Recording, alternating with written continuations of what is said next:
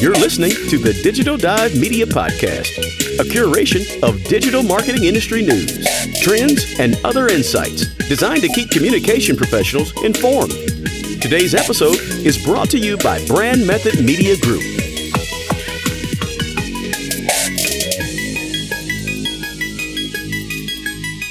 Welcome to another episode of Digital Dive Media Podcast. I'm your host, Kelly Kelly, founder and CEO of Brand Method Media Group. Today, we're speaking with Ethan Decker, who is the founder and president of Applied Brand Science. Applied Brand Science uniquely combines the latest research in advertising effectiveness, brand growth, and cognitive psychology to separate fact from fiction. Welcome to the show, Ethan. Thank you so much for having me, Kelly. Absolutely. So let's start with a bit more information about Applied Brand Science and the mission of the company. Sure. I started the company about 2 years ago because after 18 years in advertising and marketing, I found that we were having the same debates and same arguments over and over again. And that's what was torpedoing really great work. Not the great work itself, but the debates about how marketing really works, how advertising actually works, how people actually buy. So as a scientist by training, because I have a background in science, I really wanted to get to the bottom of it and bring those true scientific truths to light and apply those to the world of marketing and advertising. Awesome. And what were some of those arguments, some of the kind of ones that kept coming up? One of the classics. One of the classics is how do we focus on our current buyers or do we try and acquire new buyers? That's a classic. It turns out there's some really clear scientific explanations about how to approach that and how to answer that. But very few people have ever heard of that stuff. That's awesome. I'm nowhere near as deep, obviously, as you, but I always say there's a bit of a science to this, especially in the digital landscape. And, if you take heed to that as a foundational practice, you'll be good. But if you think that it's just based off instinct and intuition and what you like, what you don't like, then, you're probably going to miss the mark a bit there.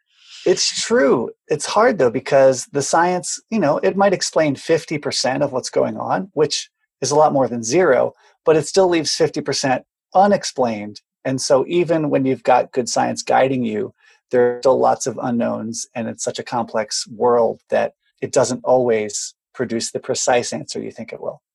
Absolutely. And let's talk about your background a little bit. What has your career trajectory been like? Oh, like a ping pong ball or it's bounced around quite a lot. A pinball, I guess. I started as an academic in ecology and evolution. I studied urban ecosystems, did a PhD in that, and then had the opportunity to either continue doing that and get into global models of atmospheric pollutants and global models of ecosystems, or become a journalist and run a small magazine in the outdoor industry. And of course, I took the latter. I ended up being a journalist. From there, I got into market research and did global qualitative market research, even though my academic work was much more quantitative in nature, and then fell backwards into marketing and brand strategy. And so I've been doing marketing and brand strategy for 18 years now, mostly with very large companies, Procter & Gamble, Kellogg's, Domino's, Fruit of the Loom, folks like that. That's pretty awesome. Wow. What a journey. I've not heard that one yet in all years. So the simplification is I'm a scientist by training, but I'm a marketer by trade. That's awesome. And what would you say is one of the driving forces that keeps you passionate about marketing, especially coming from a science background? Why apply that here? It works because it's a crazy balance and crazy mix of quantitative and qualitative, of art and science, as people always say, or left brain and right brain. And these are, tropes, but they're also kind of true. And I find myself really excited about trying to balance those and find the happy medium between those. And there's a lot of artsy side of me. I've always been drawn to design. I used to be a creative writer and a musicals person. I was really into musicals, wrote some for a while. But I'm also a scientist, and I love science, and I love logic and puzzles. So branding is a perfect mix of those two things. That's really interesting. I kind of have the same approach. I fell into marketing or public relations as a start just on a whim. Like I was a receptionist at a company and The publicist kind of took me under her. I didn't even know that was a job back then. Right. I mean, this is like way back in the day. You didn't dress up as a publicist in third grade? I did not. School. I did not. I didn't Right. know that was a job. I didn't know people did that for a living. In college, in my undergrad, I didn't take a marketing course until my last semester. And it was like a light bulb went off. And I was like, oh my God, this is what I want to do. And like, this is it. I'm out of here. Yep. So, but I've always felt that I'm really drawn, especially with digital and the analytics. I'm very, very drawn to the numbers and the reports. I like the creative stuff, but I love the numbers. I love making it make sense. And so I think when you come with that approach to it, it's super beneficial because the creative is great and it's fun and we all love cool, shiny things. But how is this impacting the bottom line? Like, what are we doing? You need to be comfortable with numbers. And I find that in advertising, even more so than in marketing, there are a lot of people who are happy to say, I'm allergic to spreadsheets. Don't show me any statistics. And I feel like that's really self-limiting. On the other hand, you do get a lot of people who are so geeked out about the numbers and the data that they forget what they're chasing, or they use the data as a crutch. They use the research as a crutch. And you start tracking all of these things just because you can, but they're actually maybe meaningless metrics. Yeah, so you got to find the balance. It's tough. The balance. Yeah, I think that's going to be key, especially now going into what I've identified as a trend of marketing being tied very closely to revenue and marketing having to explain, what is this doing? I need to see it in numbers. The creative is great. It needs to be on brand and we need to have proper messaging, but how is this tying into the numbers part of it? And so marketers are being stretched out of their comfort zone more now than ever to prove their value and their contribution. Yeah, and I think that the metrics that we have available aren't always the right metrics to prove that value. Another big debate is between branding and selling, short-term and long-term. And people say, well, you've got to sell today. You've got to sell today. You need to show the ROI right now. That's fine, but that might paint you into a very small corner and erode your brand value. Because here's a really great way to increase sales. Drop your price. Offer coupons. And we hear that all the time from consumers too, from people. They're like, oh yeah, you want me to buy more mayonnaise? Lower your prices. But that paints you into a really terrible corner of basically being a commodity. So if you chase that, the metric that's easy, the metric that's available, you might end up losing in the long term because we don't have necessarily great long-term metrics to connect some of these activities with brand development. And for instance, we have a lot of trouble assessing the value of a brand. Yeah. Because the value of a brand is, of course, number one, allows you to charge a price premium. Number two, it gives you leverage over your retailer. That's kind of hard to measure quantitatively and link to brand building efforts. It allows you to attract better talent to your company. And that's also kind of hard to put a very strict quantitative number on. Yeah. And I think, it'll be interesting to see how the industry develops going forward and merging those two together, because I still think it's important to have both. I'm a fan of brand. I was just telling my husband last night, I saw a 5-minute little video from Netflix about the campaign was called Work Like a Mother. And it just basically highlighted the moms that work for Netflix, and some are pregnant, some are nursing on set, some are camera crew. And it wasn't a promotion of a show or anything. There was no call to action. It was simply to support brand and to show you and humanize Netflix. And I feel they do a really good job with that. And it's always interesting to see. So what are your thoughts on what marketing looks like in the next 18 to 24 months with everything going on? Mm-hmm. I think we will continue to have these debates about branding versus selling and brand work versus sales or hard-hitting work. There's been some interesting revelations from folks like Adidas and Nike who have said, we thought we had great attribution models, but it turns out that our brand work and our offline work is actually driving sales and it's driving it online. So again, if you develop an attribution model that only looks at 2 pieces of a 20-piece puzzle, you shouldn't be surprised when you see a connection between just those 2 pieces.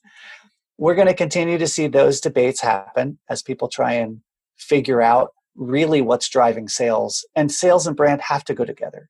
If you do something that's just brand building and it doesn't build sales, then your company doesn't survive the next 6 months. But for the next 18 to 24 months, I think we're going to see continued pressure to try and find digital and virtual ways to connect with people. We will continue to see digital marketing increase, but also scrutinized because the reports of fraud continue to grow. The worries about real good assessments and analytics from the walled gardens like Facebook and Twitter, those continue to grow. Brand safety keeps coming up as an issue. So people are really going to want to know, where is my money going?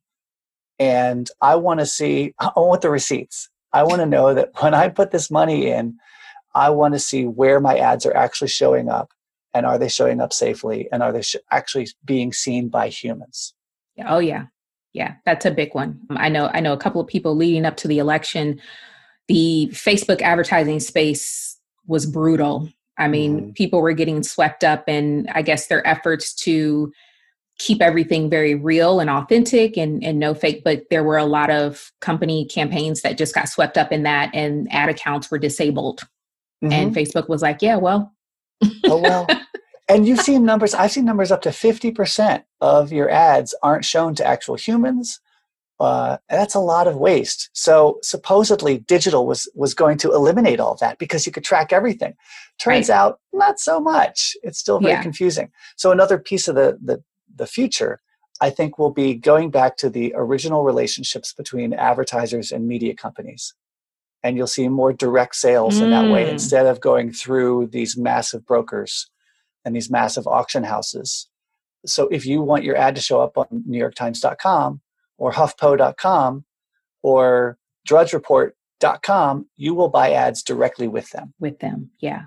That's interesting. I've not heard that. Yeah. I guess the price that makes will be more high. sense, though. Yeah. Yeah. I mean, the price will be a lot higher than going through a major broker. But you have guaranteed placement with a guaranteed audience. And with the amount of fakery in the world, guarantees are important. So much fakery. The new deep fake commercials I've been seeing are scary. It's so messed up. It's so scary. Messed up. There's a term for that, which I love. It's called being nerd-sighted. It's like being nearsighted. It's just to say, you're so excited about the technology in front of your nose, you can't see the ethical implications down the road. Well, I think a lot of that is coming to play, especially as marketers. We're having to figure out where that line is between what is ethical, what's in the best interest of our client or our company, and how do we proceed from there? Because there's a lot of landmines going on, and you don't always know it until it blows up, and it's like, oh, should we have been a part? Should we have been part of that? Absolutely. Yeah. Now, what are you consuming as an individual to keep a leg up and just stay fresh and up on what's going on, what's coming next? What are you consuming? Podcasts, websites? Yes. All of the things. All the things. It is very hard to keep up, of course. So I have subscriptions to probably 2 or 3 dozen different newsletters. WARC is a good one, just for the advertising and marketing industry, the World Advertising Research Council. I'm a big fan of the IPA from the UK, and I'm a big fan of the Ehrenberg Bass Institute in Australia, University of Southern Australia in Wales, I believe it is. Don't quote me on the location. But I stay up to date on Twitter and on LinkedIn as well, and I read a lot of things that people post on there. A couple people I follow in particular are Mark Ritson. He's always a hoot. He's got a nice combination of kind of classically trained marketing, the things that are timeless, like segmentation and targeting and positioning. Those don't change whether you're building Casper or whether you're building Hermes. John Dawes is a research scientist at the Ehrenberg Bass Institute. I follow him quite a bit. Zoe Skayman is a brand strategist from the UK. I think she's still in the UK. She's kind of a global traveler. And she does some really fascinating stuff and writes about it, especially when it comes to the social media space. So yeah, you got to read it all. You got to turn on the fire hose. And consume. So what's coming up next for Applied Brand Science? What are you guys working on? What's coming down the pipeline? I have a few clients right now that I work with that are doing a combination of brand building and brand training. So the brand building is the classic stuff. Hey, can you help us figure out our own audience, our own positioning, our own marketing strategy? So I can do that. And then I also help them with a perspective or a playbook on how to approach branding and how to approach marketing. Because that's often where things break down. You've got a new CMO maybe that comes in and they like to do things in a certain way, and their whole team has been trained and conditioned to do things in a different way. Yeah. And so the CMO says, my people are terrible. And the people say, I can't please the CMO. So I can come in and say, hey, let's all get on the same page. And let's also make sure it's grounded in the science, in brand science, as well as the latest trends and the latest research and the latest innovations and opportunities in marketing. Yeah, because there are some things that are just tried and true and they're basic and they're just standard. And then, you combine that with what is trending and you've got a best shot at a winning combination. Yes, the metaphor I like to use is that everything that flies has to follow the same physics laws, the same laws of physics that have been around for centuries. But a modern jet engine is really different than a biplane from 100 years ago or a blimp. So there's a lot of flexibility and a lot of innovation, but you're still constrained by the same fundamental laws. And we're so busy, as Rory Sutherland, he's another one I love, Rory Sutherland from Ogilvy in the UK. He just wrote a book called, it's escaping me. His new book is fabulous. But Rory Sutherland likes to say, we're so busy chasing what's new in digital, what's new in social, what's new in VR, that we forget to say what isn't changing, which is humans and our Stone Age brains. And we still have the same drives and the same needs as we've had for thousands and hundreds of thousands of years. Yeah, you're still doing business with people. That part doesn't change. I think when we put on our, executive hats or our business hats, we forget it's still people that we need to be reaching. And so we can't try to close them on the first LinkedIn post and they've never seen your brand before. Or correct. Yeah, you're still talking to an individual. And, even if you just take a step back and think, well, what am I responding to? Am I clicking on everything I see online or ads? Or probably not. We get so blinkered once we're in marketing about how humans are just humans. And we don't necessarily want a deep relationship with our soap brand, or our coffee. Some people do. Some people are fanatical about coffee, but they maybe don't give a damn about their motor oil or their tires. Yeah. So I like to say we are brand fickle, not brand loyal. Well, this has been great. Where can people get in touch with you for more information on Applied Brand Science? On all the sites. So LinkedIn, of course, you can find me there. You can find me on Twitter under E.H. Decker. The website is appliedbrandscience.com. It's a mouthful, but that's where all the fundamentals are. And then if they want to email or call, my numbers are on all of those places. Awesome. This has been great, Ethan. Thank you for your time. We've been speaking with Ethan Decker of Applied Brand Science. Thank you so much for being a part of the show. Absolutely, Kelly. Thank you so much for having me. If you enjoyed today's show, please share, subscribe, and leave a review on iTunes. Thank you for listening to the Digital Dive Media Podcast, and we'll see you in the next episode.